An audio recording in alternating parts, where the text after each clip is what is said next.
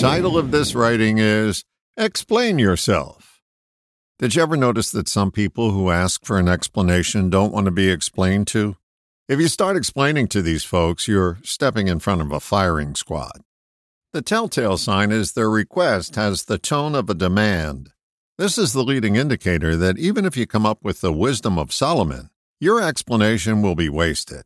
It's not that they can't comprehend. They just aren't listening because they aren't the least bit interested in your answer. They just want what they want. Their request for an explanation is just a disguise. The sooner you recognize the costume, the less of a harangue you'll have to deal with. I've never been able to successfully negotiate with someone who has this fixed position. I want what I want. All logic is blocked by a person acting like a blockhead. Reminds me of a story. You may not know this, but radio stations, by and large, take very few song requests. Yes, they do have request shows, but that's no guarantee you'll get your song played. Many conversations go like this. Can you play I Bought the Shoes That Just Walked Out on Me by Wynn Stewart? Oh, I'm sorry, sir, I don't have that song available to play. Why not? This is a clue. It's not a song that our boss allows us to play. Why not? Clue 2. It doesn't fit our format.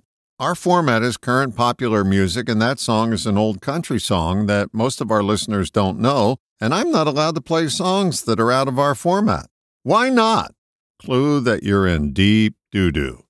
Like I said, I'm not allowed to play that song. It would cost me my job. Is there another song I can play for you?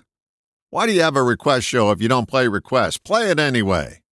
The conversation goes on and always ends up with them taking the position, I want what I want. How much energy do you waste by engaging with someone whose only position is, I want what I want? I want what I want always communicates that I don't care about you at all. It's a blinded agenda that's harmful to everyone in its path. Bring to mind the young child throwing a fit in the supermarket, and you'll have a clear picture of what you look like if you advertise, I want what I want. This mindset discounts everyone's point of view but yours.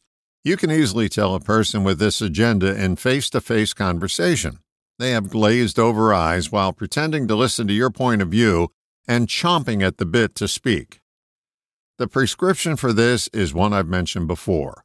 Shorten the storm. Never discuss logic during a storm. How often have you seen a parent attempt to reason with a child throwing a fit? How hard were you laughing? If you want a screaming child to move from point A to point B, you could wait and let the storm run its course, a luxury most don't have. You could reason with the child, which never works, or you could gently cradle the child and physically move them from where you need them to go without saying a word. It dispenses with all the useless logic and prevents the storm from doing any more damage. It's not any different with a storming adult who's acting like a child. Stop explaining. This is not a suggestion to stop exchanging ideas with someone. That conversation usually moves in a measurable direction. It's when it becomes an I want what I want rant that it becomes dead in the water. When you recognize that you've stepped across the threshold into the land of no end, it's time to back out. The strategy is to politely decline to continue the conversation and then say nothing. Remain silent. There is nothing you can say that will keep this horror from ending, so don't say anything. Silence is the same strategy that professional negotiators use.